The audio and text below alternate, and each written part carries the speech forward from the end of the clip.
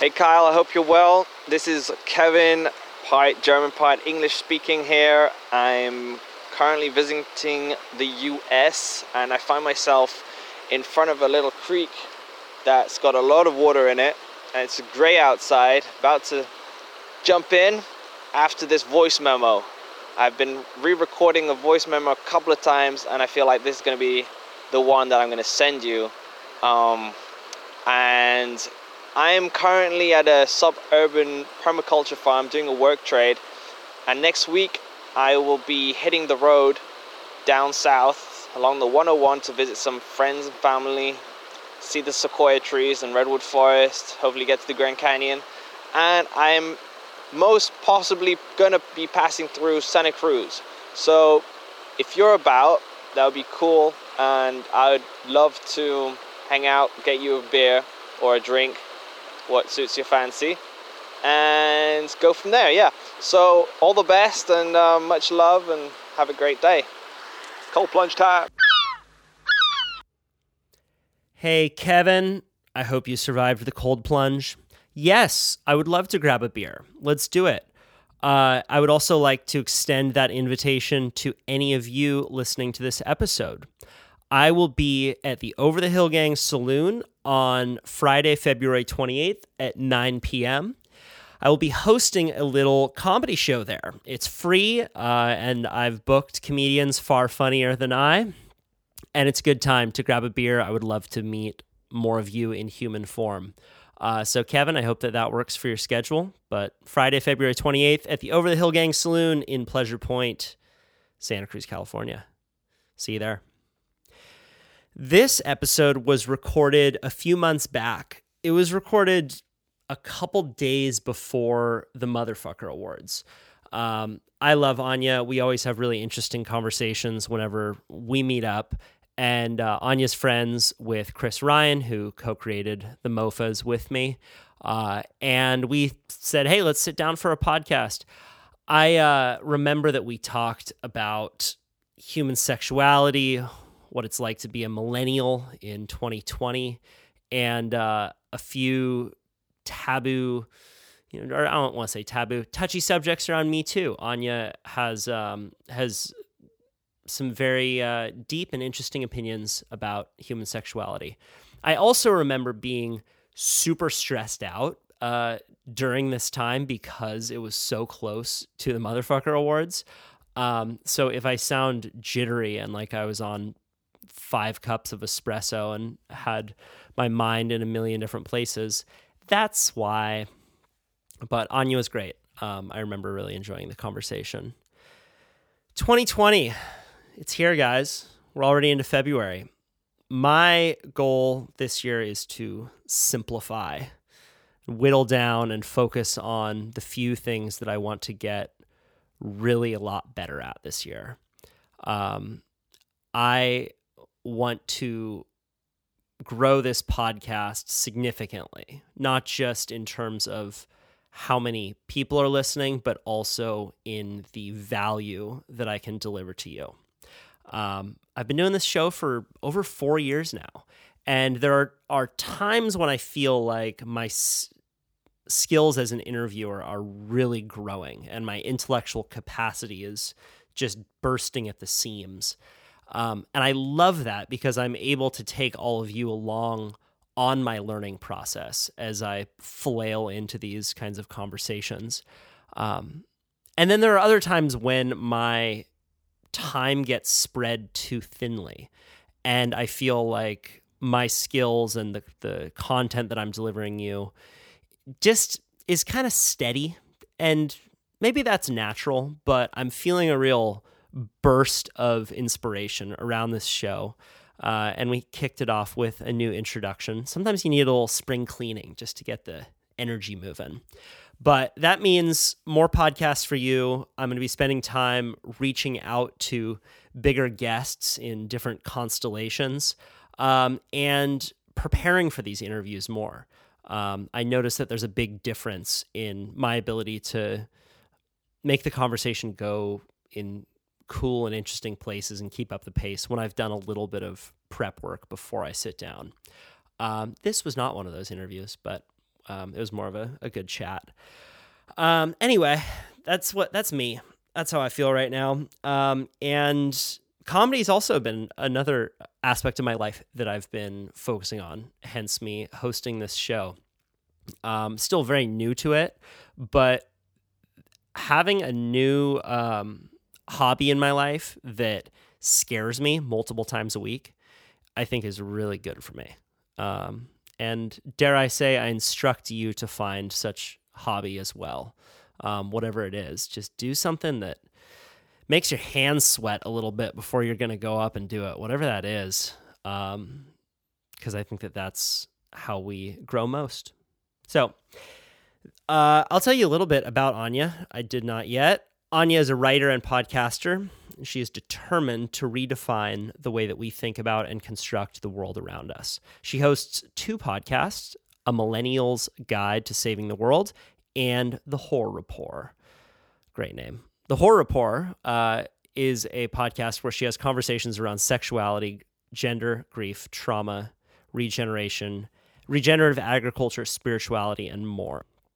You guys, before we get this going, I wanted to let you know we're getting money together for Ahmed. I don't know how many of you listened to my episode 1 of Check with Kyle, but that was my first attempt at a Radiolab style podcast where I took you through my trip to Morocco, told you about the culture, the history, all through this narrative that I wrote, and then along with audio in the field. So many of you really enjoyed that podcast. It was more work than these regular conversations, but it also was really fun to be able to tell that story. And spoiler alert, at the end, I made a call out to you to help send a Moroccan historian named Ahmed on his first trip abroad.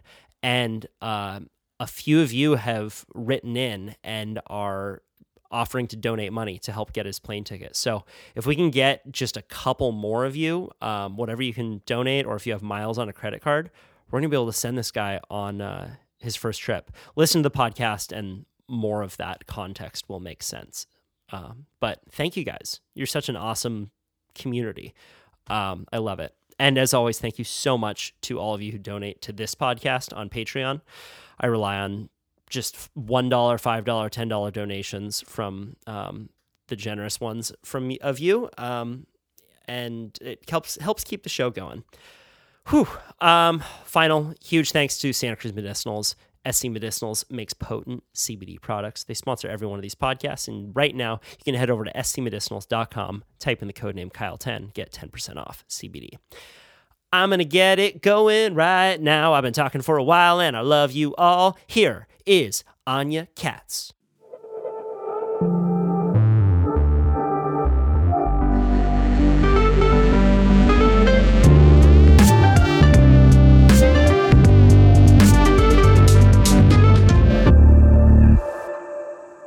I'm going to put my shoes back on because I just took my shoes off. You got to have shoes on for podcasting. No, my feet smell. Oh. I get weird stress sweats around Mofa's time. Yeah? Yeah, my sweat smells differently. Okay. You ever get like coffee sweat? Totally. Yeah, no, for sure. It's different than athletic sweat. Out. And it's just normally like I'll get it in my armpits, but it's just one armpit. Just one? Like maybe they'll both sweat, but only one will smell. Although I read though, like whichever side your liver is on, that's actually normal because your liver is like processing all these toxins. So wherever the armpit is closest to the liver, that happens to smell. Yeah. No, I sweat and it smells toxic. It's not like athletic sweat. It's like airplane sweat. I know. There's something else coming out of you. I know what you mean. It's all those unresolved conflicts. Yeah. At least you don't have boob sweat. That's a huge issue. Huh, I didn't know that was a thing. Well, depending on how big your tits are, but... What do you know? Yeah. Yeah, you learn it's something like new every balls, day. but like on your chest. Yeah. Tits I guess I don't have ball sweat. I get boob sweat. Tits are like balls on your chest. Yeah. Oh, boy. You know, I was driving over here and I was thinking about the story, the story of the 2 fish swimming along and 2 young fish. I don't know if I know. You know this story? I don't think so. It's anyway. But do tell. It's a non sequitur, but it's just in relationship to everyone seeing their own perspective. And I mean, I won't even tell you. I'll tell you the story. Two young fish swimming along, and an older fish swims by, and he looks at the two younger fish, and he says, "Hey, boys, how's the water?" And the two young fish keep swimming a little longer, and one turns to the other and says, "What the fuck is water?" Great. There's a David Foster Wallace quote at this speech that he gives, but it's about our inability, I think it's about our inability to see anything else than our own perspective. Oh, for sure. Which maybe goes back to ball sweat, maybe it goes back to boob sweat, it goes back to a lot of, it seems like the topics that you're really interested in, largely. Yeah. Well, and not only just the topics I'm interested in, but I feel like the entirety of my like self-awareness of recognizing the extent to which everything is a projection. Like everything I am uncomfortable with or don't trust someone for or dislike someone for, if I really stop and think about it, so many of those things are issues I have with myself. So it's not just like a differing perspective, but also like a complete projection of my own experience that everyone else is experiencing those things as well. Yeah. Or like the, I'll give you another little story, like, the story of the blind mice touching the elephant. Yeah, and each one of them describes it as a different shape. One's touching the tail and thinks that it's a snake. The other is touching the leg, thinks it's a pillar. Totally. But, it's really difficult to kind of move out and see that other perspective. And I think podcasting is really good for that. Yeah. Yeah, and I was going to say, too, like, I was talking to Chris about this recently about not only, our incapacity to fully understand how other people see us versus how we see ourselves. Like, I imagine that there's like 10 million different versions of me right out there in the world. Like, I have this concept of who I am and what I sound like and what I believe in and what my patterns are and all of this. And I feel like people see totally different things in that, which is kind of fascinating. And yeah, but you're also curious about how other people perceive you. For example, you're willing to do the work to kind of etch deeper into that by doing things like writing, by podcasting, by exposing yourself and seeing which aspects of yourself are unlikable to certain people, which aspects are likable. Like, that is something that is it's actually uniquely Hollywood in a way. People find out which aspects of themselves are that other people like and which that they don't. I'm kind of going off on. Yeah, no, I'm curious if you've had this experience podcasting. When I started mine, I had met a few people at least that had podcast or public personas, and oftentimes found that their sort of like public persona had nothing to do with who they actually were as a person. And it was really frustrating and pissed me off, and sort of trusting that public representation of themselves and then getting to know them. And when I started the podcast, I made a point to be like, I'm not going to do that. I'm going to be like 100% authentic, right? And I'm going to share everything and there's nothing off limits. And anytime anyone asks me like, what's one thing about podcasting that you didn't know before you started, or a lesson you've learned since you've begun, it's that I was a total idiot to assume that would be easy. And it's the one thing I think about all the time, of like discretion and like how authentic. It's not that I'm not authentic, but there's like levels of sharing and privacy and because then all of a sudden if you're sharing everything because you want to be authentic, then you're becoming a caricature of the authentic person. And you start oversharing because that's your brand, and that's what your brand ends up being, is the quote unquote authentic person, which you may as well have your caricature be the asshole or the geek or the sexy slut or any of the other characters that people put out into the world. Right, for sure. Have you become friends with people who listen, like fans of your podcast? Oh, so many. Yeah, they're great. Yeah, well, it's happened to me. I mean, I guess it's happened. I've only had this podcast for a year, and so I only started meeting those people recently, and I had this fear of like, fuck, they're gonna meet me and be like, oh wait, she's like way crazier and weirder, like way more inappropriate than she leads on in her podcast, and I'm not gonna like her. And then like they do, and they're super into it, and it's just like this strange experience to have. Like, okay, I guess speaking of how people see you, like I guess I'm doing a pretty good job at representing myself if people still like me in person when I share a lot more. Yeah, yeah. Well, what's it been like for you starting the Horror Rapport? Well, it's in its infancy, so but we've gotten some good feedback. You know Andrew from Monkey Tooth? Yes. Yeah. He said I was on his podcast recently, and he actually brought up something about this, that he said that he thought that the way this podcast, for those who don't know, has a lot to do with sexuality, gender, eroticism, power. And it's very hard, given that Aaron and I, my friend, are not like scholars of sexuality, right? And so a lot of what we're talking about are personal experiences, thoughts, and or like things we've heard our friends say. So it makes it more difficult to talk about those things in a sort of discretionary way when they're all personal experience. So we both are sort of like in this place of struggling back and forth between that. But Andrew said something to me that he said something about like the way that we were vulnerable, the way that we expressed our vulnerability and shared those things was graceful, which I thought was not only a very Andrew thing to say, but nice to hear, because I think that's what we've struggled with the most, is like where that balance is between, you know, like I ask a question all the time to myself, but to others, if it comes up, where is the intersection between shame and privacy? Like, where is it that we're saying, oh, I want some things to be private, my private life, and how much of that is intertwined with like, I'm too ashamed to say that in a public sphere. Right. And I think that's constantly moving, but yeah. Yeah. And you want to be careful of you want to know where that line is always, because the worst thing is to then start manipulating it in a way that feels unhealthy. I think though that like for you, what's cool is that you're not talking about it from an authoritative perspective. You're talking about it more from a curious perspective, and people tend to like learning from curious learners rather than they do experts, because you can kind of remember what it's like. You know, it's not like you've been a professor of this for 50 years and you forget what it's like to have gone through some kind of growth and shift. Like, you're talking about these shifts that are happening in your life from a relatively recent place. Right.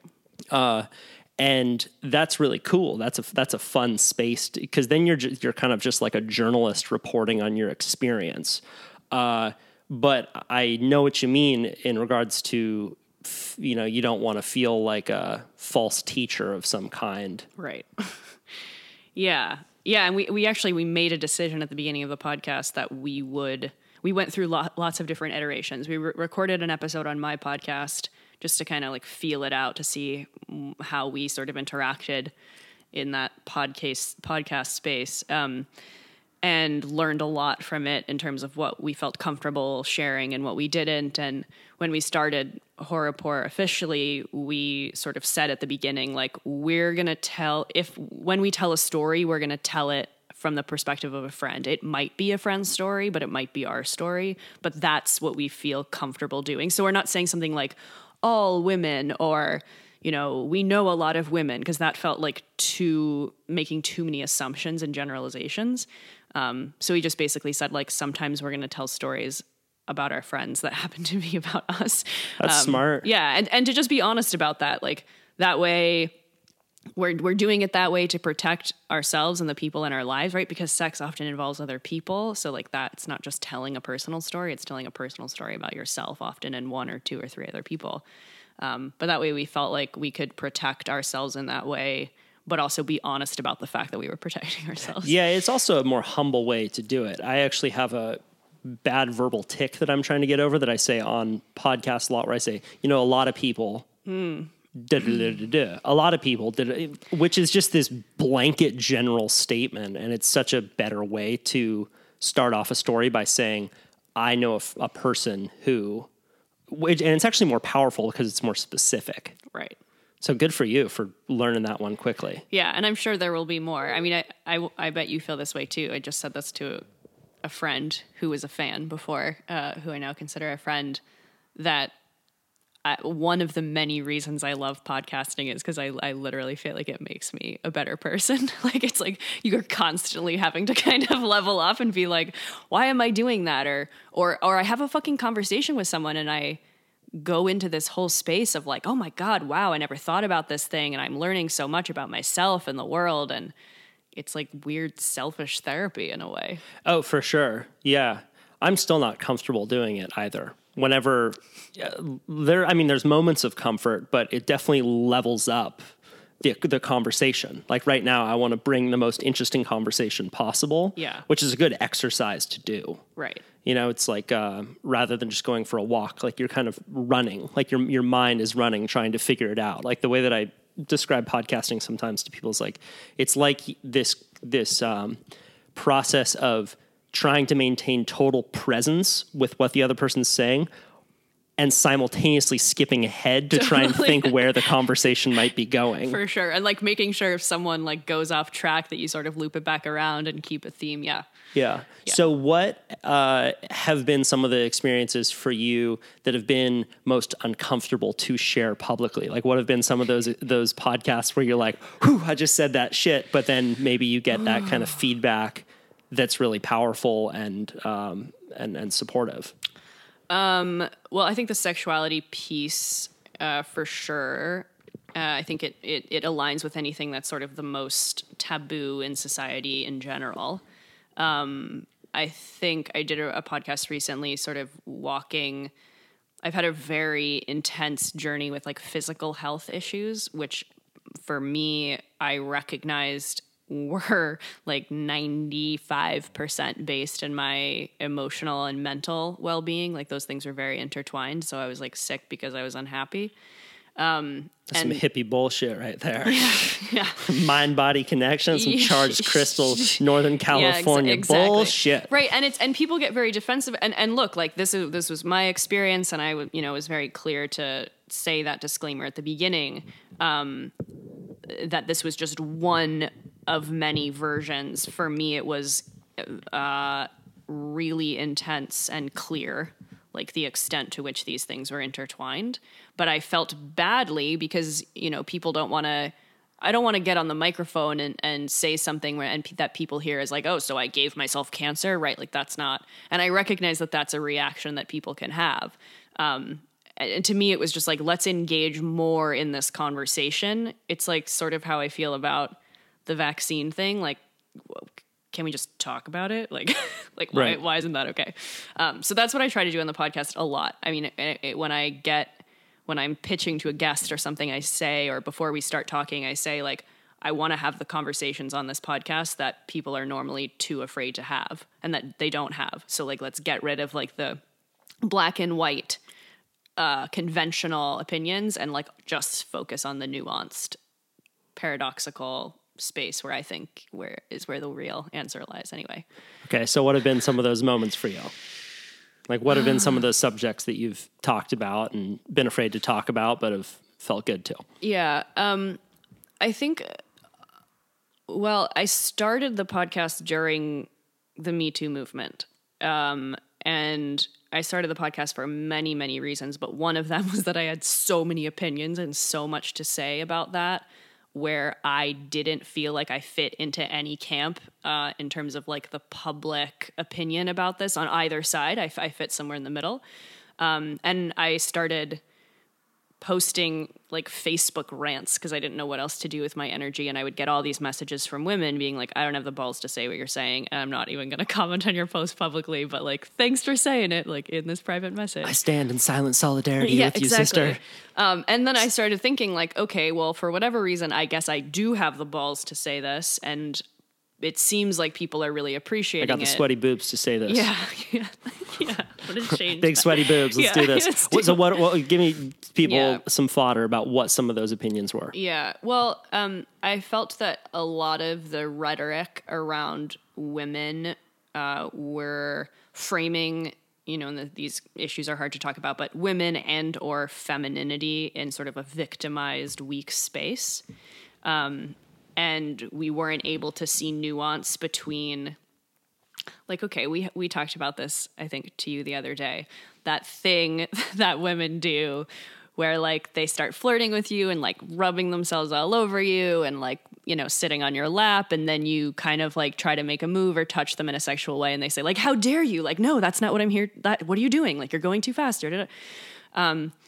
And obviously this is a very, like, there's lots of different iterations of that experience and that scenario. But I think many times women aren't taking responsibility for their actions. I think women have a lot more power than their... I have a friend who doesn't take responsibility for her actions. Yeah. Right? Yeah, exactly. I know it's super hard to talk about, right? Yeah. Keep it going, though. Yeah. Love it. Yeah. Facebook rant. Yeah. So that sort of you know, and this applies to, I think, multiple things in life, that we can accept responsibility without taking the blame. Like, those things aren't mutually exclusive. And I know, this is something I'm happy to say personally, like, I've totally done those things. I've totally put myself in toxic situations with men who didn't treat me well and then blame them for not treating me well. Like, I'm a grown adult. Like, I drove to that person's house and like put myself there. He wasn't physically keeping me there. Sure, was I, you know, did I come from a background of being like emotionally abused and didn't have the wherewithal to navigate that situation maturely? Yeah, sure, maybe. But like, where's the threshold of like, I'm an adult and I can take care of myself? And without a doubt, like, it takes two to tango. And if I opted out of that scenario, it wouldn't have been able to continue. And for so much of my life, I kept opting in and being like, that was toxic. It's like, well, sure, get the fuck out of it. Like, right. You have the capacity to do that. So it was that like, you know, or that phrase, I don't know if you've heard it, like, when you point a finger at someone else, there's three fingers pointing back at you. Ooh, that's deep. Yeah. It's better than the fish story.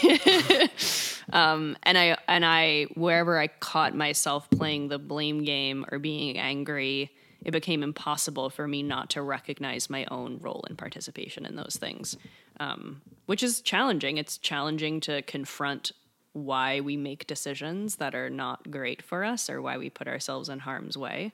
But like, I want to be a better person. I don't want to get in front of this microphone and talk a big game and not actually be walking the talk. So I have to do that. And I feel like we should all just be a little more humble about like... Yeah, well, there's a lot of people, fucking lot of people. God damn. I have a friend. So easy to do. Yeah. It's so easy to do. Is that better? Is that the truth? I mean, is it a lot of people? No, I'm not friends with these kinds of people that I'm about to talk about, but... I'm making a stereotype about people. I'll make a stereotype about Americans that Yeah. a lot of Americans are at this simmering 6 level of stress. And I will speak very personally that right now we're about to do the motherfucker awards. I am at that stress level, and it's not super healthy for me to be in this state all the time. I'm not getting a ton of sleep. I'm corresponding with way too many people on a daily basis, and I don't feel very relaxed or centered or reflective at all. Mm-hmm. So if shit is happening to me, I have an immediate reaction, which is to blame them and justify what it is that I'm doing. And I can notice it because a lot of times I live a pretty darn relaxed. I got a podcast and I like a surfer in Santa Cruz. Surf. Yeah. You're like the stereotype of a relaxed person. Yeah, I only answer to the tides, but you know, it makes me a little bit more relaxed about what's going on. And I notice just in this time right now how quickly my mind is shifting towards justifying. So I'm clearly relating that just to culture in general. Yes. I mean, you are like the least American woman that I know. Thank you. It's the best compliment I've ever received. But I mean, Chris talks about this a lot, just how all the different cultures that we see and the different levels of relaxation that we feel within it. Well, I certainly wasn't always like this. I mean, I was the most stressed out. That's why I was so sick. Like, I grew up thinking like, I think I know who I am and what I like and what I believe, but there's clearly no place for me in this world. Like, I don't know what's going on here, but I just somehow like popped out of my mom as like some strange alien, and I'm just gonna have to like learn how to fit into the sort of status quo because I want friends and I want a relationship and I want to be comfortable. And that's what I did. I just settled and settled and settled because I just made the assumption that there weren't other people like me. Like there was just never going to be a place that I felt at home. And then I think I started to realize like in my late 20s, like that wasn't true. And there was, but in order to get there, I had to like get out of the stuck place that I was in, which is when all hell broke loose. But yeah, I was a mess. I mean, I was so like far gone that like I was so stressed, but I didn't think I was stressed. That was just normal. It's just normal. When you're always at a simmering 6, you don't really know. Yeah. Have you always had an empowered relationship with kind of sluthood? Or was there like a moment when you were introduced to those ways of thinking? And I don't know how you would reference it. Yeah. Or I mean, how you would define it. Yeah. I just go on my podcast, call all my guests sluts all the time. That's kind of my MO. Well, you should also like whore. I like whore better than slut. Yeah, and it's interesting. Aaron and I were trying to define like why is that? Where is that distinction for us? To me, whore feels more empowered. Slut feels more like passive, complainy, or just like, or like slippery. Like I'm like a slippery slut, like, going along on a slip and slide. I don't know what's happening. Where it's like I'm a whore. Yeah, like whores are having like awesome sex. Sluts are like whores got deep having roots. a lot of not so great sex. Yeah. Like whores are relaxed. Sluts are on edge. It's weird though, just with like words, like like an S word. Just like slut feels more passive, whereas whore is like it would be like a battle cry. Or like, whore! Yeah. Yeah. And look, I mean, obviously some of that I think is influenced by the culture. I think whore is, for the most part, referencing like professional sex workers, and slut is an insult that's thrown at women who either are fucking lots of people or are embodied in their sexuality. I wonder what the etymology of slut is. Yeah. Yeah. I need to look that up for sure. Well, the whole, if I always felt embodied in sluthood, is that what you called it? Sluthood? Slutdom. Yeah, I grew up with pretty progressive parents, and my dad's gay. And although I didn't know, I can't say that I always knew they were open about sex, right? Like I didn't have the awareness about that, but I know now that they were. So how I always described it is that I always felt very embodied in my sexuality. I wasn't afraid of sex. I liked flirtation. I liked talking about it. I like went online like way before I ever had sex to like learn how to give a blowjob, and then taught all my friends, and like I was just always into it and fascinated by it and didn't feel ashamed of it. And Aaron and I talk about that we both had this experience. I think it's that way for a lot of women, that although society deems sex and sexuality, especially with women, as like shameful or dirty or not okay, that to us, the words we always use are like that it felt the most pure and clean. It felt the most authentic to us, something we could identify with really truthfully and feel it like deep intuitively within ourselves. And so I always felt that way. And then at one point I don't know how old I was, but I had a fight with a friend. And it escalated. I mean, we were young, like middle school maybe, and it escalated. And her last insult, like to like end the whole thing, was like, "And you're such a fucking slut." And then I think another friend of mine asked her later, like, "Why did you call Anya?" Like, I don't think I'd even kissed a boy at this point. Like I was. Thank you. That's nice. Well, right. It was like this weird thing when I'm like, "You're not even American." Yeah, you're like, "Wow, nice." Thank you. But yeah, I mean, I didn't totally receive it that positively then. And a friend of mine asked her, like, "Why did you call Anya a slut?" And she said something like, "Because she wears spaghetti strap tank tops." It was like, what? Like, so does everyone.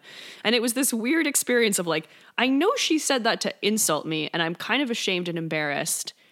And however, she picked up on something that I feel. And like, whatever this thing is I feel internally, like I now understand that other people are noticing it, which led to a lot more awareness around like women being afraid I was going to steal their boyfriends, even though that never happened. Like people thinking I was quote unquote like slutty as in promiscuous, even though I was in like nonstop monogamous relationships and had sex with very few people for a really long time. It was more of an identity than it was like an experiential type of a thing.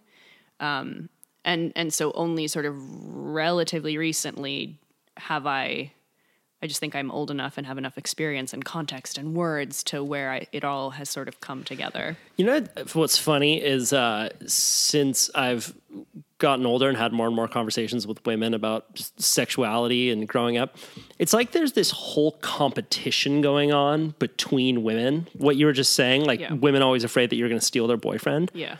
That guys are so oblivious to. Like, we have no idea of all of the inner subtle workings of competitive female prowess. Yeah. Like, guys, we'll just like push each other and punch each other in the face. And if that doesn't happen, we're cool. Right. Do you feel though, like, or thinking back on it in the past when you were growing up or now, like, because I always feel this with men, like if you're able to tell that some women are like embodied in their sexuality more than others, or like just the way that woman carries themselves, like you can kind of tell that she'd be like a good fuck versus someone that, yeah. And it's ironically, like, you know, some of the most beautiful women I've ever had sex with were some of the worst lays. Yeah, I think it's totally so not uptight related. about it. Yeah, it's totally not related. Yeah. And yeah, I do think that there's a sense that you can get pretty quickly if you pay attention to it. Yeah, and I think that's the thing, right? It's similar to, like, if you could tell someone would be a good back masseuse in a way. It's like just I don't know if I have that skill. You don't have that? I think it's just comfort in your own body. Oh, right. That's a big part of it. It's just like, do you understand how a body works, and are you afraid of your own physicality? For sure. Yeah, I do think that plays a role, because I've always like been confused, because I feel like I have these moments all the time, you know, being in like I had this moment recently. I was in a drugstore. So like the most like American, superficial, socially constructed, strange environment in the world. Just like sterile, fluorescent lights. Exactly, like with just like weird. All the employees are just sound like death when they say thank you. Yeah, and there was this guy in front of me, this black guy, and it was only two of us in line, and he kind of looked back at me and I looked at him, and there was that moment of like some sort of knowing of like, if we were in a different time, in a different setting, like in a totally different environment, like in the woods hundreds of thousands of years ago, like we'd fuck right now. Like that's totally what would happen. Like we saw that in each other. We made that connection. And here I am trying to like not make that super obvious and like look away and like browse the mint selection. But meanwhile, there's like this palpable energy, I feel like, that's like pulsing. And I think I think I've always been very okay with and aware of that. And that's what like other women are picking up on, that they feel threatened by, or that other men are picking up on and come over and want to talk to me or something. It's not unlike when people are nervous talking in front of crowds, they'll talk really quickly because they're afraid of that awkward space between. But comedians really learn to own that awkward space, and they make it theirs. Use it, They use it. Similarly, if you like see someone in a drugstore and you have that little flicker, even in bars, like it's really most people, a lot of people. I have a fucking friend. No, I'll just say I do this. Like I'll have that kind of like I'll see a woman and I'll have that like, oh, that's sexy, and then I'll have the like the look away moment, right? But there's nothing better than like a damn good meditation in the morning when you're feeling super grounded and you look and they look and you're like, cool.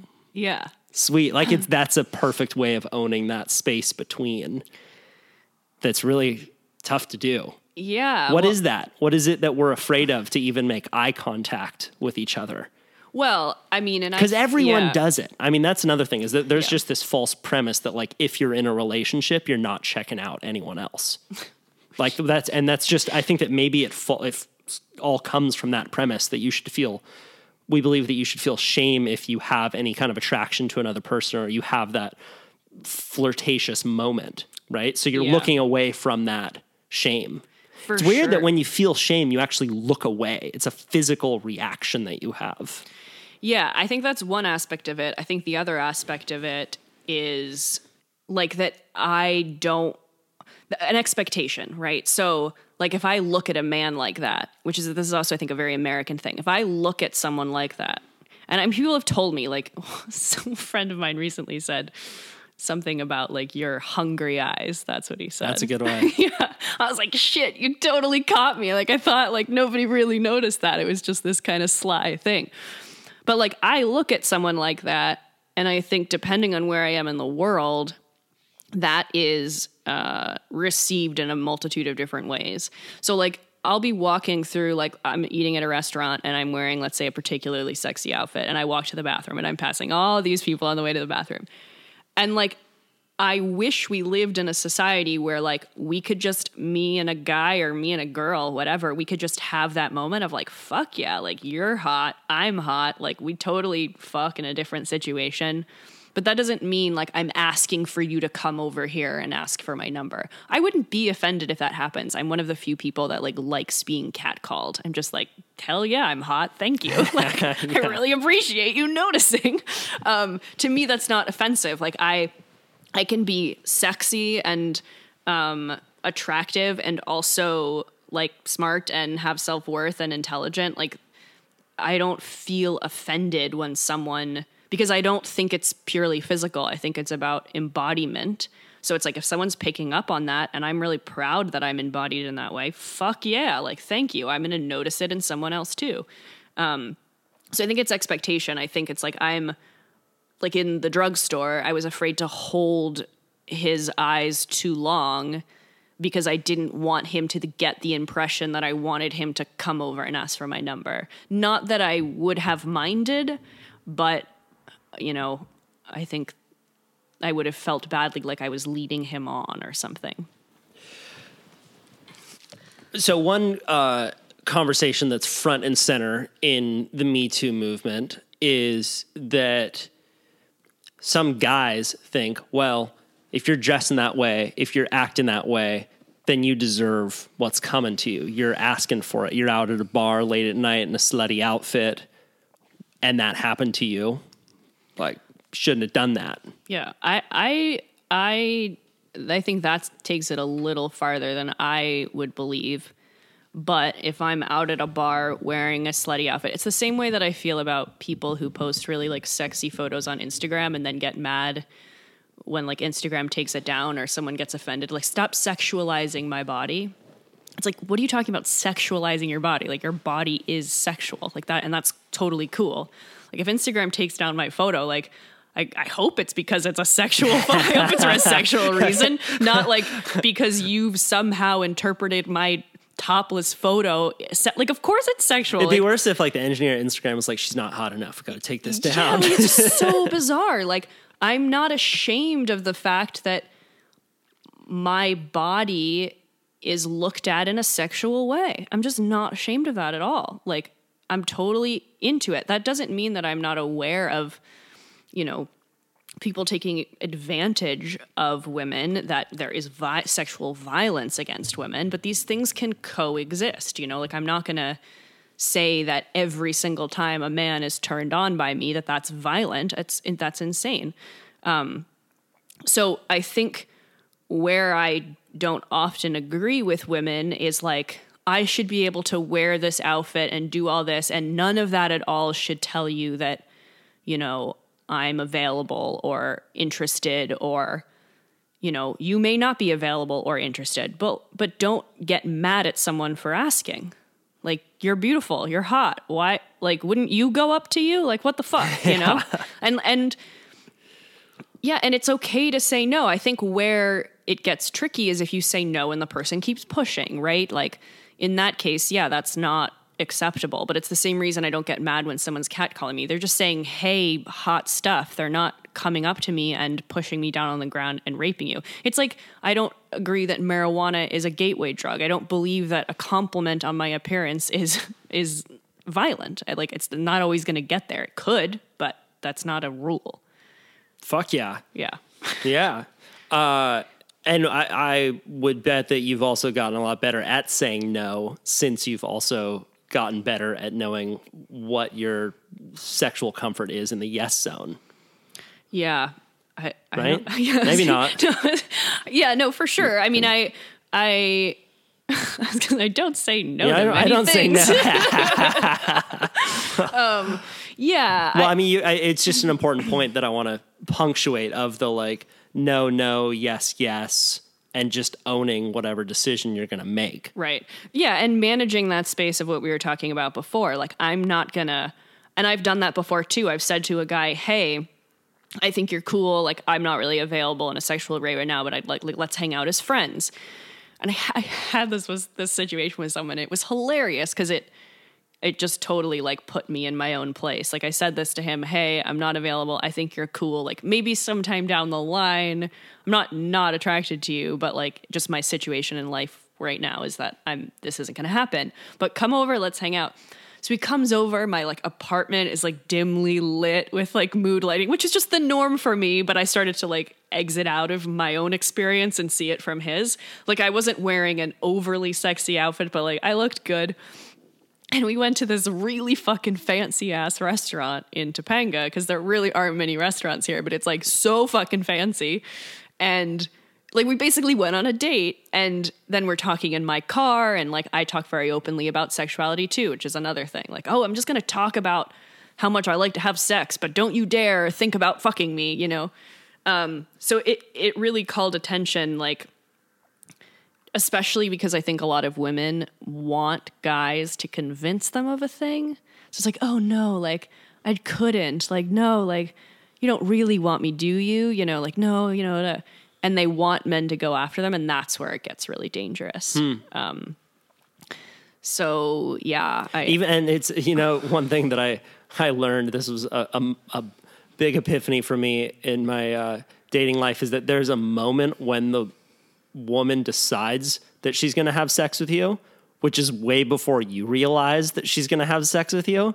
So there's this like, hey, I'm going to keep trying for a while. And like, I don't know if this is working, but like, she's already decided like a yes or no way prior to that. And then she just gets to sit back and watch you like perform. Totally. It's like a Supreme Court decision. It's like decided way before anyone sits down and makes their pleas. You know, all the judges are like, yeah, okay, I'll hear you out, but I've already decided. Yeah, totally. I just want to see you do this. I'm curious. I don't actually have a ton of male friends my own age. I'm curious how you've navigated this like Me Too space, like what your thoughts have been on it, and whether you feel like emasculated, because that's the other thing I always think about, like emasculating men. Like, there's toxic masculinity, but then there's also good masculinity, and like, let's not pretend that like that's not okay and expect men to just be more like women or be more feminine. Yeah, I've tried to just maintain curiosity around it. It's really easy to get on one side of the fence or the other, and this is such a nuanced conversation. I think that you lose when you do that, but you know, for what, like, I've had conversations with women since the Me Too movement where they say, you know, have you ever thought about, like, how many times have you been walking to your car late at night and had to get your keys out and you're clutching your keys to make sure that you can get in your car really quickly if someone comes up behind you? I'm like, I've never really had that experience. And they're like, that's our experience all the time. Or, oh, how many times have you been on a date and you text a friend, hey, I'm going to call you at this time, and if I don't, like, I'm going to share my location with you. Like, shit like that. Then I was like, whoa, I had no idea. Wow, that's a dramatically different experience than I have, and it's rare that I'm physically afraid because I think that I could get away or overpower someone, right? So just taking on that other perspective, like the two young fish swimming along what's water, like, wow, there's a whole different experience of water for women. Yeah. And that's worth noting.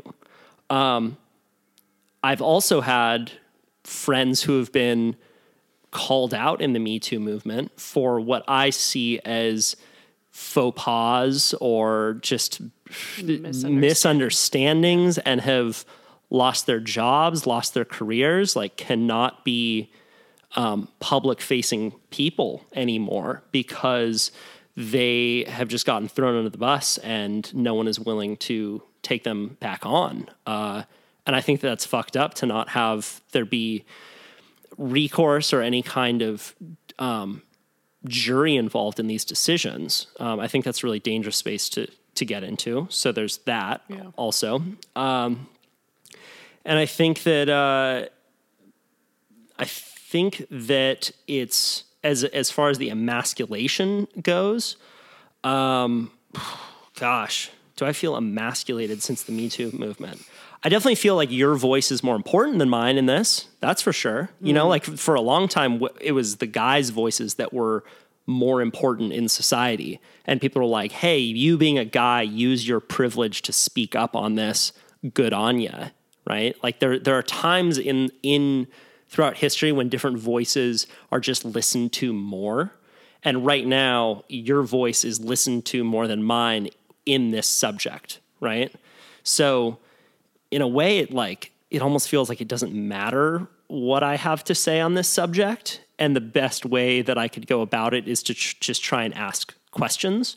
The final point that I think, though, that's just I think this is a real miss for our culture, is that we operate under this premise that we're totally moral beings, and if we ever do something unethical, or if a person does something unethical, that they should be subject to just get X'd out of society and our world. Yeah. Cancel them, right?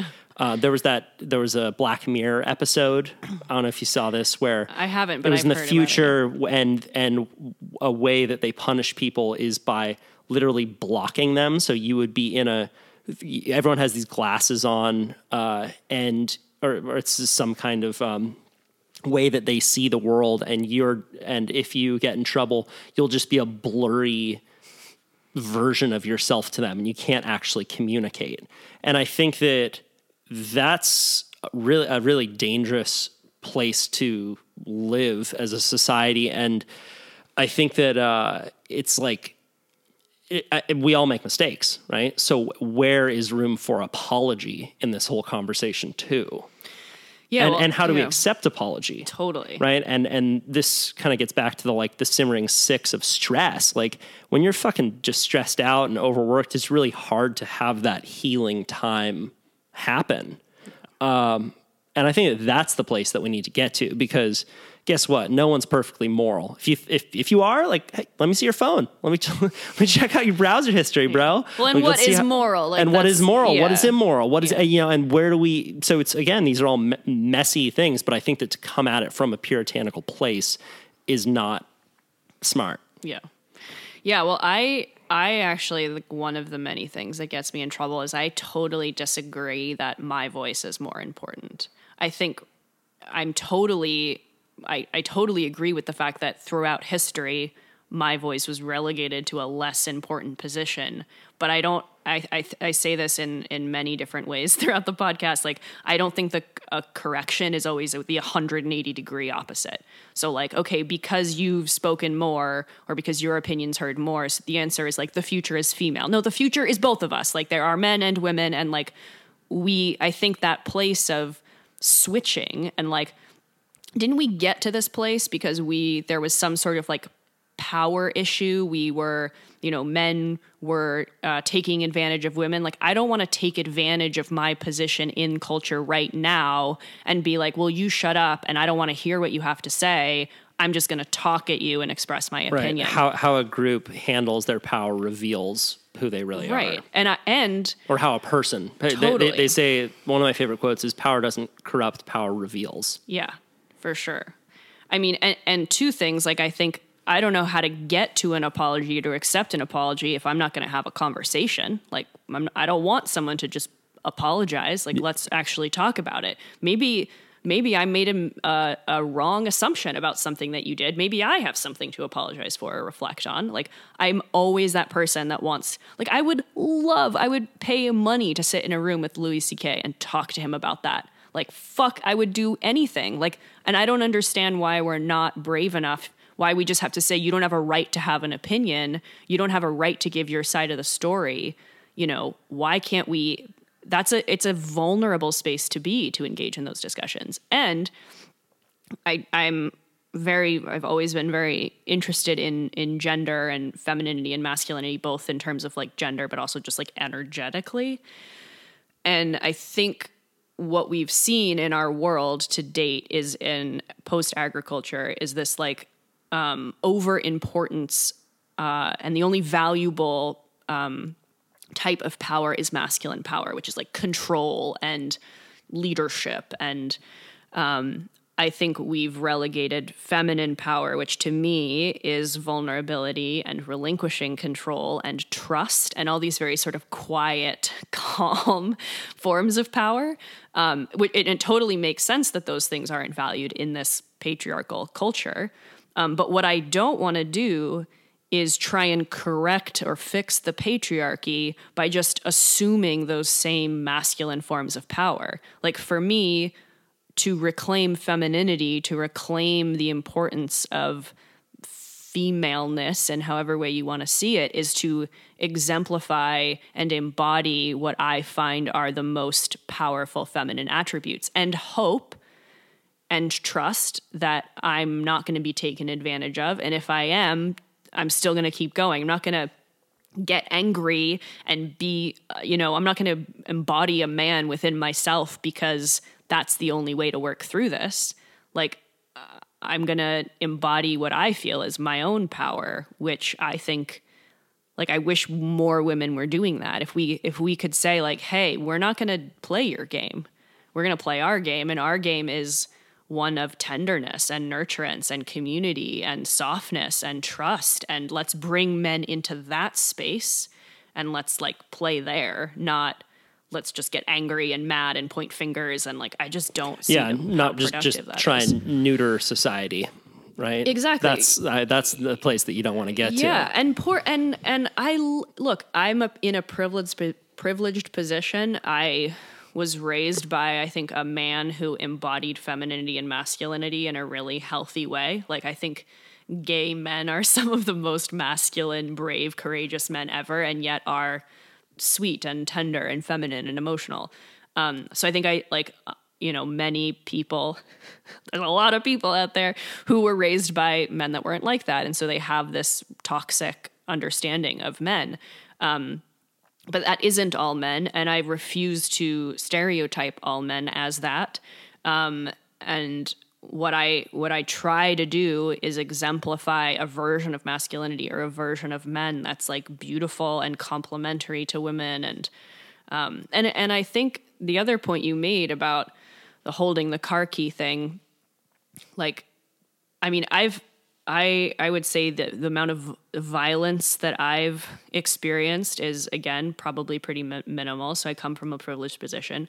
My mother, however, was raped in the middle of Central Park in the daytime. So I very much like grew up with knowing that was possible.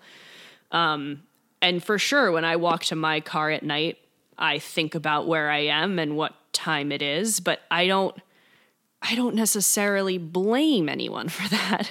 And I think like I'm just I live in a society and in a world where I'm not protected in the ways that I would be if I lived in some sort of like tribal environment in a small community, right? Like I'm in a huge fucking city. This isn't normal. I blame the city and I blame civilization and I blame society. I don't blame men per se. And I don't know if you've read, Chris talks about it a lot, that there's this paper called like, It's Just a Penis. Yeah. Which talks about like how rape is viewed cross-culturally in many different ways. So it's not like penises are not seen as dangerous. Rape is seen as like a funny joke on the man. Like, how could he hurt me? It's just a penis. Like how, and I think that's really important to understand too, our framing of things.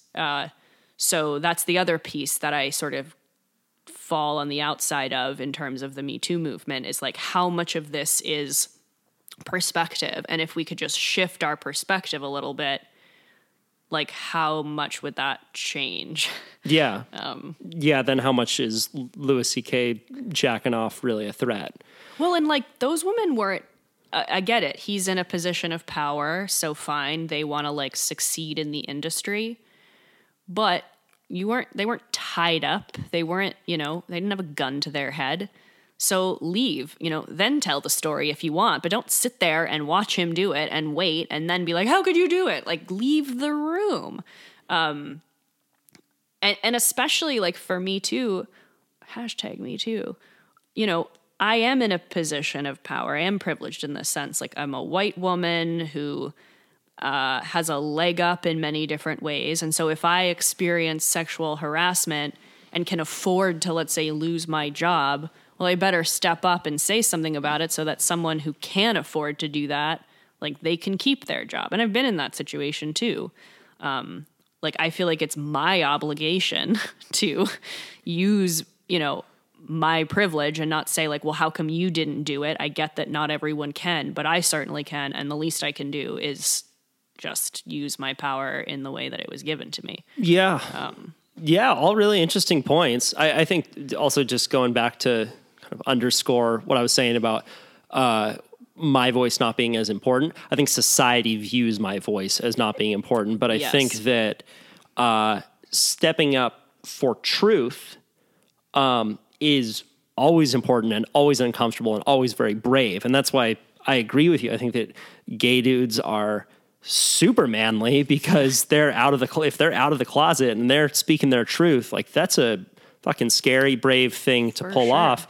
And I mean, I see it from growing up in a surfer bro culture where I had so many nights in high school and college where everyone's getting wasted and some dudes, I see him taking advantage of this wasted girl and he's wasted too and everyone's drunk, and like, it would just be way too uncomfortable to come in and be like, hey, dude, she's too drunk. You need to back off.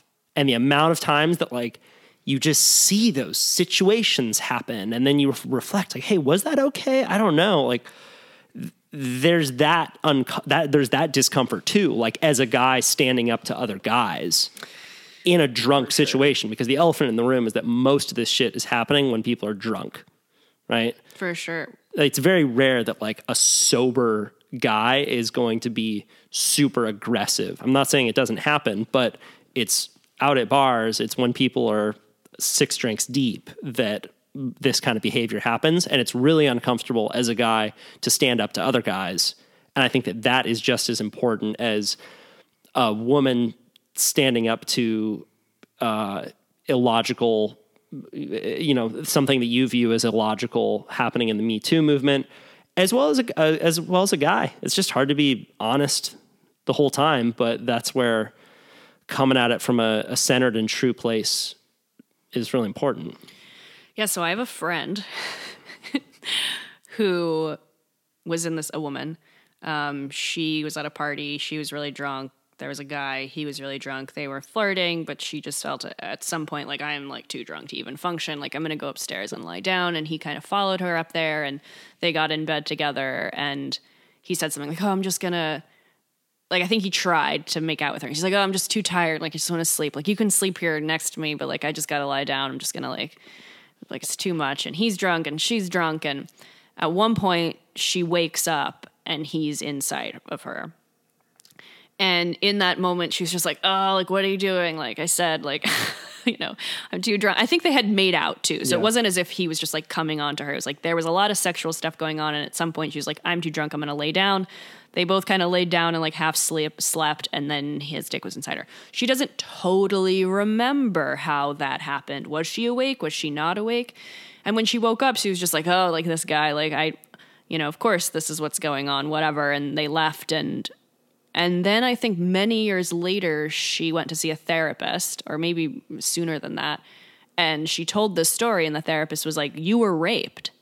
She was like, well, okay, like, that's not really how I experienced it. Like, I think it was like a drunken, sloppy situation with 2 horny young people, and we were making out, and he was drunk, and I was drunk, and, like, I didn't feel violated. So am I supposed to just like assume your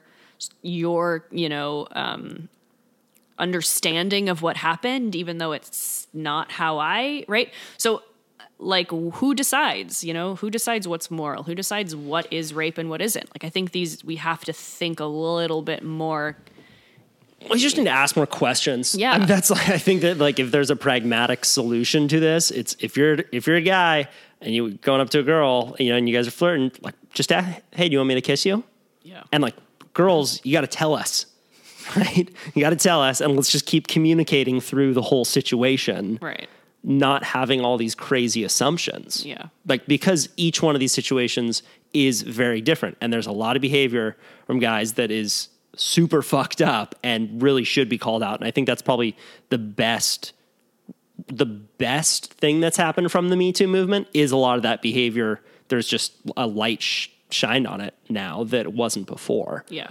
And it's a lot of that behavior that, as I said, like in high school and college, I'm like, yeah, I was at a lot of those parties. Like, I don't think I did anything, but like, geez, okay. You're like, okay, yikes. Yeah. I don't, okay. Well, it's good that we're talking about all this stuff now. Right. Yeah. And let's have these kinds of conversations and just not assume. Yeah. Yeah. But shame's shame's just a deep subject. It's cool that you kind of take it on head first because, we're doing the Motherfucker Awards, right? And it's a joke where there's offense involved and there's shame involved. And I do think that there's a place for shame. I don't think that it's just about alleviating it, but I think that it should be placed on people that are again and again engaging in sociopathic behavior. And there are a lot of people and a lot of systems in our culture that have, like just corporations, for example, that engage in sociopathic business models. And I think that we should use the very powerful tool of shame to point it in the right places. Yeah, I was going to ask you, like, how do you feel shame is embodied in the Motherfucker Awards? But I get it, shaming the companies. Shaming the companies. Shaming, yeah. Yeah, it's hard, because when you first said that, I felt like this visceral disagreement. Like, I always feel like wherever there is sort of mass public shaming, to me, is a flag or like a clue that something's wrong and that I want to, like, look at it more. But I would have to agree that in this case, I can't really find anything like beneficial or positive to say about like Coca-Cola. Right. But well, and also what we view shame as only an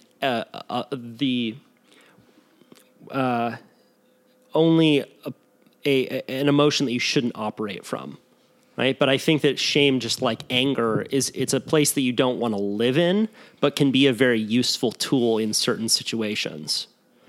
And I think that, so I think that it's just about shifting where we want to point that tool.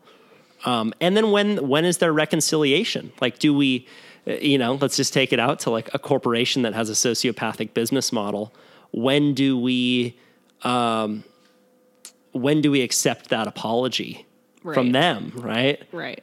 Well, and it's also, I think, speaks to like this greater debate I think we have all the time around like what's the best strategy for making a difference? Is it like anger and shaming, or is it like love and light? I think there are people that you asked to be a part of the Motherfucker Awards and they were just like, no, I don't want to be a part of any like negative energy like that. And I think that's another way that we see, like, unfortunately, in very black and white terms. To me, it's both. Like, we have to feel that way internally, I think, but if we don't allow or use anger as a means to like move forward, then we get stuck, and that's a cop out and like spiritual bypassing and all the rest of this shit. Yeah, there's a lot of that. There's a lot of just trying to keep the beach ball of anger underneath the water, and it's all good, we're doing great, I'm so happy, only positivity. But then you're just being dishonest about what's really happening. Yeah. Sure. Yeah, what's the deal with the Millennials Guide to Saving the World? How are we going to save the world? That was your last podcast, or that's the podcast that you still do? Yeah, that's the podcast that I still do. I just have 2 podcasts now. Well, I that title is kind of half sarcastic or fully ironic or something in that boat. I have no idea how we do that. I think, like we've talked about, though, that I think the one thing I know we need to do is have more conversations and ask more questions and have different conversations with different people and see things in different ways and be really the tagline is fix yourself to fix the world. Like, I don't think we can do much of anything collectively or in the outside if we don't deal with our own projected bullshit. So a lot of it's about looking at the correlation and parallel between our own sort of internal growth relative to the world's. I think it's like Charles Eisenstein talks. I haven't really read his work, but I think he talks about that a lot too. Just like the way that we see the state of the world has a lot to say with the way that the state of ourselves right now. That it's this sort of like reflective space. So I have absolutely no idea, and I don't really have an investment or an agenda in terms of saving the world. I just felt like after I went through a really long period of time, like not being the person that felt authentic, that this popped into my mind as something that felt really authentic and really good and was a worthwhile use of my energy. And so I just had to do it. And just viewing it as like a step somewhere and not necessarily an end game. Yeah. Saving the world's a big project. Yeah. I saw that podcast title. I was like, interesting. Let's see how she's going to do it. Yeah. Yeah. No, I hear that, man. I think that there are a lot of angry activists out there that just are operating from a place that ultimately just creates burnout, unfortunately, and that state that you're operating in is kind of like the car you're driving. The car's getting you from place to place and it can get you there for a little while, but if you're driving in a car without enough oil, the engine's going to crash pretty quickly. Yeah. But I also think that there's this, I need to fix myself completely before I can do anything in the world community, which those people annoy me more than ever because it's like their life project is just their self project, and they become so fascinated with themselves and so fascinated with their last ayahuasca trip, and they just want to tell everyone else about it, and they think that that's enough, when that's just, I feel like that those are the people that are just always preparing for life and never really getting in the ring and digging into a project that's overwhelming and gets them to their capacity. Because it's like, it's like people who think that they can't grow while being in a relationship. I was going to make the same analogy. It's like people who are like, I need to work on myself forever I was until totally that person. Until I can get into this relationship. When you don't realize, like, no, actually getting into this project with another person is going to help you grow too. Or getting into a job that pushes you to your capacity, but you're figuring out how to maintain this centered space is gonna, it's like high altitude training, you're really doing it then. Right. So yeah, I think that there's a balance. I mean, in some ways the totally unconscious workaholic superficial types annoy me even less, because at least I see where it's like, oh, cool. I see where it's all coming from. I don't know. I don't know what the balance is. Yeah. Well, and I definitely said that when I launched the podcast. Like, I didn't want to just be one of those people that picked up and moved off the grid and was like, well, I'm taking care of myself, so therefore that's all I can do.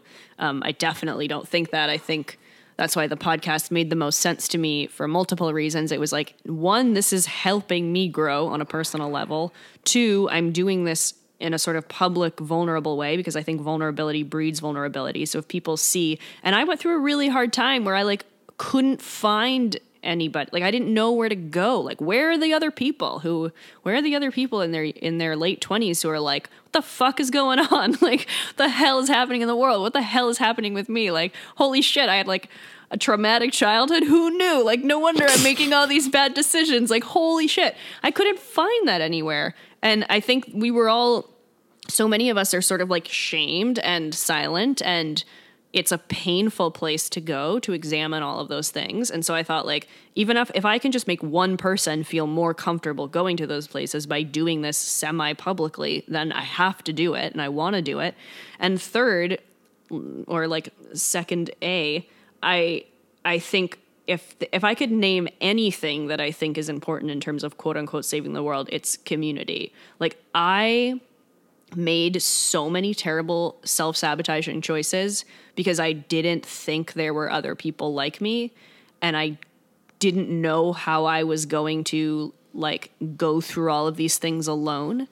And I think that's a really unfortunate aspect of our current world and civilization, is that we're like surrounded by people but totally isolated. You can't like go on Tinder or go to a bar and like find a like-minded person. Like that's a very complicated, complex thing to do.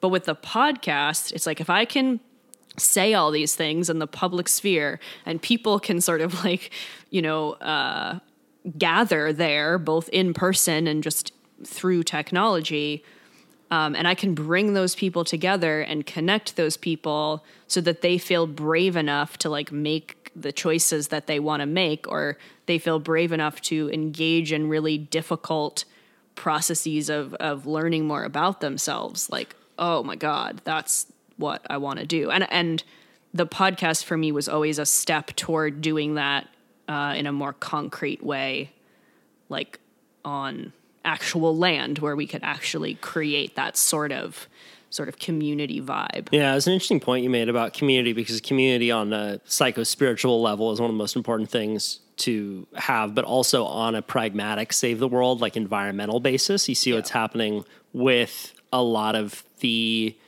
the fires that are happening, right? You better have a couple close friends that you can call. You better have community on a very real level. And I think that is probably what will keep us together throughout the next 100 years or not, are these small bands of 100, 200 people. You know, if there was a guy named Sam Quinones who wrote a book called Dreamland, the true story of America's opiate epidemic. And he says he doesn't think that the opiate epidemic would have spread nearly as quickly without the advent of Walmart, because Walmart moved into a lot of these small Midwestern communities, and then all of the mom and pop drugstores went out of business. And then when Lenny went in to go get his oxy dosage, there was no accountability there. Whereas if it was a mom and pop drugstore, you see, oh, Lenny's seems like he's getting on the shit. Let's call his family. Let's have some kind of community intervention before it gets too bad. Whereas if you don't have that, if there's no accountability and there's no connection and no one knows each other, people can fall off the rails really quickly, and there's no one there to catch them. Totally. And even like looping this back around, I think, to like feminine, masculine energy and the patriarchy, like to me, there's this very patriarchal expectation about like independence and self-reliance and autonomy. Like you got to do it on, like I lived on my own for the first time since I was really young, because I was just in relationships all the time, and I lived alone, and it was the most horrible, like miserable experience. And on the one hand, I'm being like, getting all this, like, you need to be as happy alone as you are with other people, and you need to like, your solitude is the. And I was like, this fucking sucks. Like, I don't want to, like, it's cold. I'm lonely. I'm bored. Like, I'm exhausted from cooking for myself all the time. Like, it's so much energy for such little return. Like, I want to laugh with someone. I want to have sex with someone. I want to just hang out with someone. I got so pissed off. And I think that the reason the system continues to work is because we're kept isolated and autonomous, and we have this expectation that we're supposed to do it all. There's no way that one person can take care of themselves and a family, like have good food, work in a full-time job, like self-care, like and then we just hate ourselves, and it like perpetuates the process. To me, like there's something so gentle and like something so disruptive about community. well, it helps you get out of your own head. So let's say you have this experience, name it, that you are getting in your head about, and it starts to fester, and fuck that guy. Yeah, fuck that guy, what he did to me. Yeah. And there's no one, and I'm just going to go to bed. I'm going to keep thinking about that motherfucker that did that to me. Right. And you think about it for day after day, and then you're like, I'm going to go fucking kill that motherfucker. Whereas if you had a community of friends and you're like, dude, this motherfucker just shortchanged me at a restaurant, like, dude, maybe he was having a bad day. Maybe maybe it was a misunderstanding. Oh yeah, shit. Maybe it was a misunderstanding. Okay. And they can kind of pull you back because they're showing you this other perspective that you don't get to have. Right. And if you were with them in like a small community and they had a role and you relied on them, it's like, there's this town that I spend a lot of time in now that someone said, you can't be an asshole. Like, you're going to see that person in the cafe the next morning. Like, everyone knows each other. Like, it really forces you to kind of step up and be a big person because this place is too small for you to have beefs like that without it getting out of hand. Yeah. And I think for sure it would make us more human. And I think it would disrupt systems in such an intense way. I think if we're just like, no, fuck that. Like, I'm not opting into this bullshit, independent, autonomous thing. Like, and I think even codependency has been co-opted within that space, right? For like, make people feel bad for wanting to be with people. Like, and sure, there's toxic relationships. I've been in many, but I started to get mad at myself for even desiring partnership. Like, that's not okay, Yeah, well, you can get into an unhealthy situation with someone where you're only spending time with that partner and you're starting to take on their perspective, which is why then listening to your friends when you're like, hey, yo, that bitch is crazy. You gotta get out of this one, Dan. Then to actually listen to them because you're not taking in a multitude of perspectives, right? That's also important, like having your...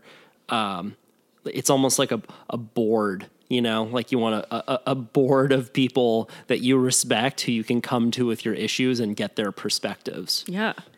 And then, you take it out too far and like famous people have this problem where they're getting everyone's perspective all the time and they can't find their own voice throughout it. Yeah. Are you famous enough to have experienced that? No, but I also think that like I'm drawn to not placate my audience. Like the grossest I feel is when I placate the left and like, yeah, totally. That's horrible, isn't it? Like, and then when I get that voice, I'm like, no, fuck that, Kyle. Why are you being so callow? Or not craven. Why are you being so craven in this time? Like, why do you want to be a voice if you're just going to try and be liked? Like, you don't actually deserve a platform if you're just going to go out there to try and be liked. Right. So I want what I do to challenge people. Yeah. And I want my perspective to challenge people. And that's why, I have no aspirations of being a professional comedian or anything, but like over the last year, going in and doing open mics and figuring out where that line of offense is and like what I can poke at a group of strangers and what will make them like, like, the first time that I said something that was offensive on stage and no one laughed and I got that feeling of like, whoa, you guys fucking hate me right now. You think I'm really a bad person. Let's sit in that feeling for a second. And okay, I don't want to be here, but I want to be just on the other side of it. And that's why I think comedians I just have so much respect for them because a laugh is an agreeance in some way with what you're saying. And if you can get them into a place where they're like, that was fucked up, but damn, it was true. Like, that's a voice that I want to hear out in the world. Yeah. Otherwise, you don't deserve it. You don't deserve the platform, and you should figure out why you're so attached to that perspective. Like, I also just hate the Instagram accounts. Like, I see these ones where you can tell they're just going to their base and looking for that support, and then they get all of these they get the outrage comments in agreeance, and it's not a way to live a healthy existence. And it's not fun either because those people can then take it away from you at any point. Like, if they're giving it to you, they can take it away from you. So it's trying to seek that external validation is not healthy. Podcasting is easy though, because I forget that there's anyone listening. Yeah. So I'm just talking to you. Yeah. And I think it's harder if you are like a self-help coach going around to all these big seminars, and you have people coming up to you all the time being like, you're amazing. Oh my gosh, I love, you're just speaking truth. And you're like, oh, I'm no one. Come back. I think you just talk in that voice all the time. Come back to my loft tonight. But you see how power reveals. And I think that there are certain situations, like you see, it's just huge in the self-help community where people try and give themselves A+ in ethics and morality, and they don't talk about it. They don't talk about themselves as flawed humans. It's like Chris has that great line: follow those who seek the truth, be wary of those who claim to have found it. Right. I would say that that's what I'm trying. That's the place that I'm trying to hold. And it's also scary. Like that's another thing, is like just to say something, or growing up, I was much more comfortable doing activities that scared me physically. And I would, like growing up skateboarding, I was really good at it. And I was especially good at doing really like big, dangerous stunts. And that moment of like standing on the roof with a skateboard, looking down and doing an air into the transition of a half pipe 8 feet below you, and having to be like, okay, fuck it, we're going to do this. Yes. And then doing it was a really good mental muscle to work through that fear. So if there's anything I'm comfortable with, it's working through that moment. But I also have realized, over the last 5 years or so, that there are places physically where I take it too far and I really injure myself, and I don't want that to happen anymore, because those injuries, sometimes you don't come back from them, or you don't come back to 100%. And I mean, I'll tell you, I'm done breaking my arms. I really would rather not do it for a 5th time. I've had 5 surgeries on my arms, and that's just as a result of me being the kind of person where I say, fuck it, let's do this. We got this. But I think that you could take that to intellectual pursuits. Like, how can I get into a space that is, brave and honest, but not reckless?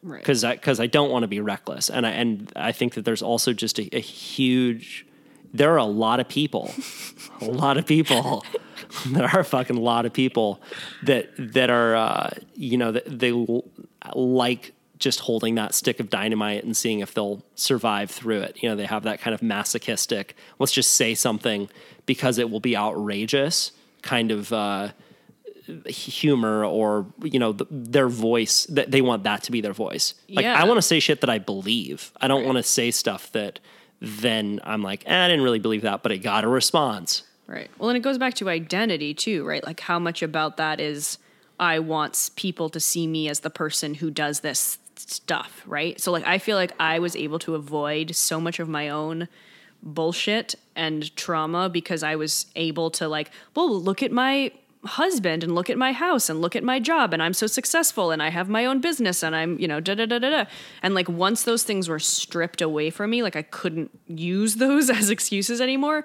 I was like, who am I and where is my value? I feel like you talked about this recently when you were injured too. It was like, you're sort of forced to step back from this thing that's so integral to your identity and I think value and worth, at least that was what it was for me. And like, you're forced to find, I remember asking myself, hey, Anya, if you like lost your arm, would you like love yourself still? And the answer was like, definitely not. Like, I would be so miserable and I'd think I was hideous and ugly and like totally unworthy of anything. And that was a really kind of horrifying moment where I recognized that I had to do a lot more work to figure out like, where are the things that, that are out of my control. Like, if I'm constantly using the things that I can control as my value, then that all can be taken away from me.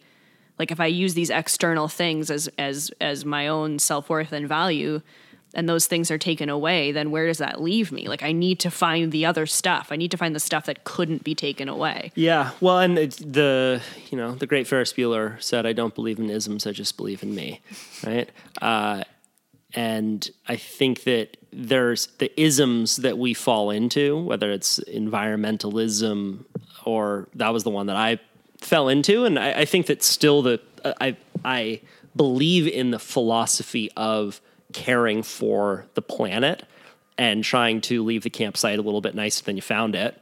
But even in that, like when I was younger, I found community with environmentalists, and I was kind of praised and like winning environmental awards because I was like 18 and doing this stuff. And then having to think about, and people let you get away with it with sloppy thinking when you're a teenager and just saying, basic statements that you can't really argue with. Like we really need to step up and change the world.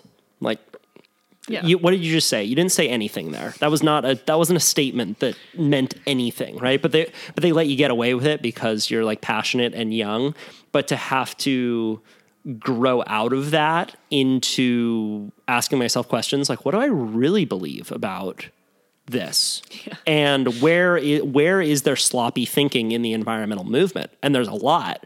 But how do I try and have more clear thinking and without throwing it all out, And I think that we're in this time right now where I think that,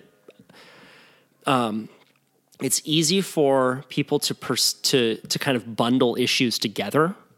And it's the result of tribalism. So, people who the left is now seen as like hypersensitive, Me Too, environmentalists, but don't really know what they're talking about, triggered. Yeah. And that's this huge bundle. Yeah. And then people on the right are, gun lover, limited government, bigoted,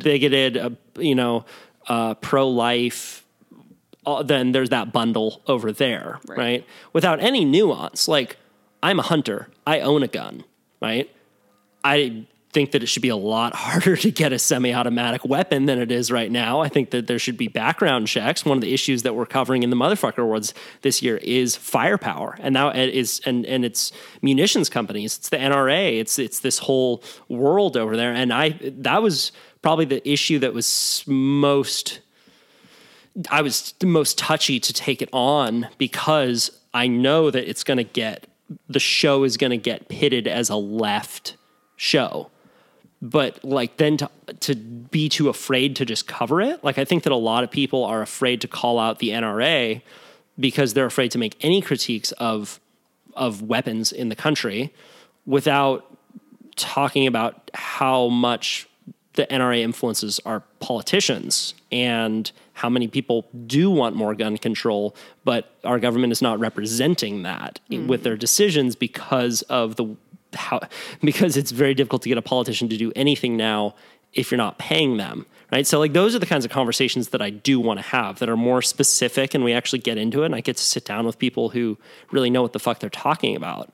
And on the, on the opposite end, on the environmental end, yeah, I love sitting down with marine biologists and ecologists and oceanographers and mycologists and people that really study this stuff and know what the fuck they're talking about.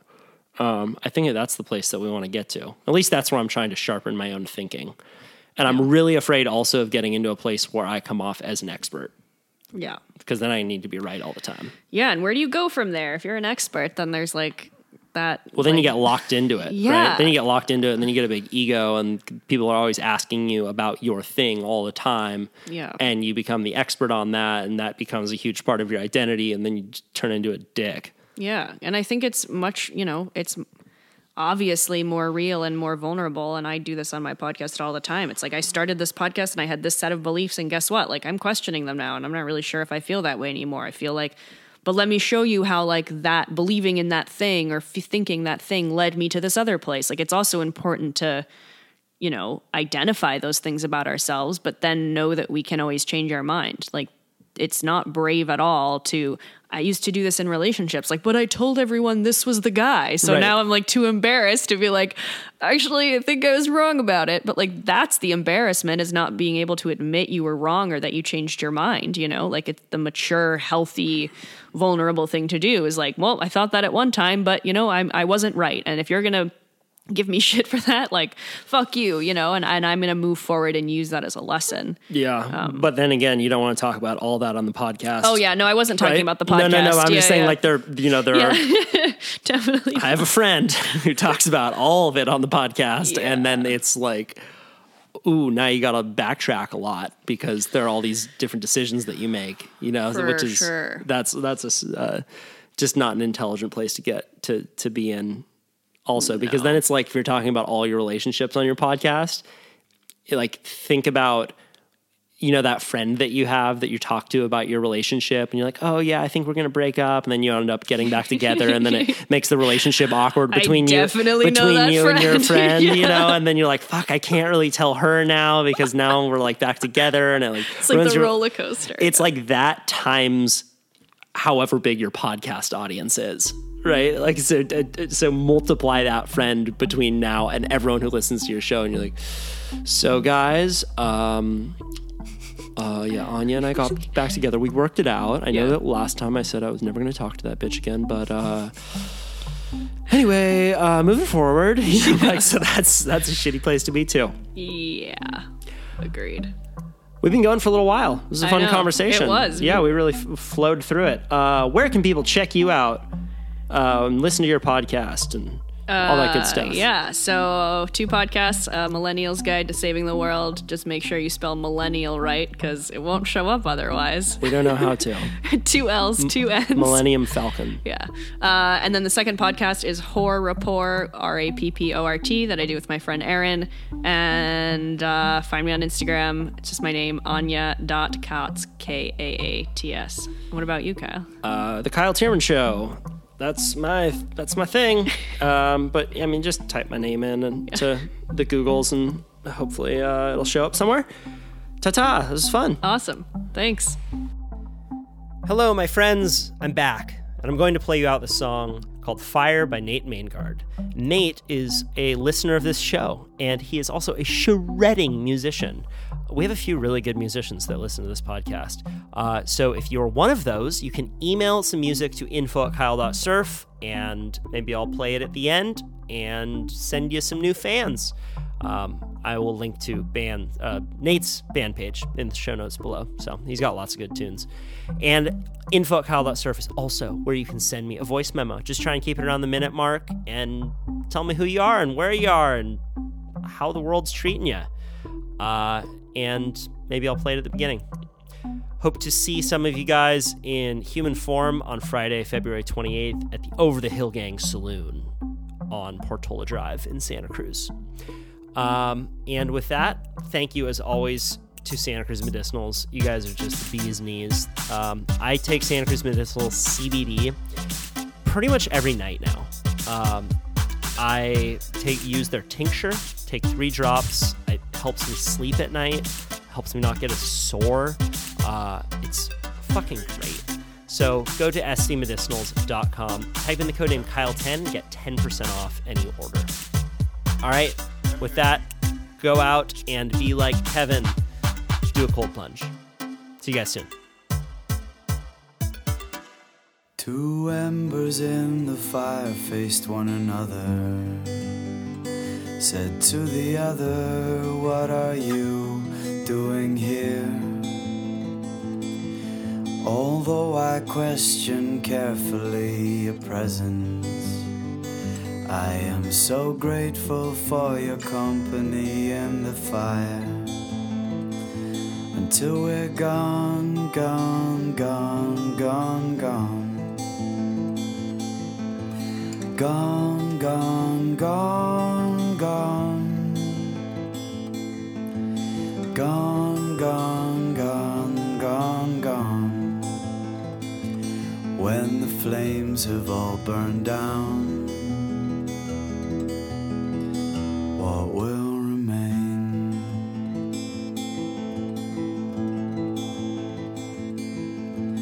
Wood, flame, embers burn to ash. Throw the ash down, let the trees grow once again. And from trees you cut the wood to build your fire. So build your fire and let it all burn down again. Until it's gone, gone, gone, gone, gone. Gone, gone, gone, gone. Gone, gone, gone, gone, gone. When the flames have all burned down, what will remain?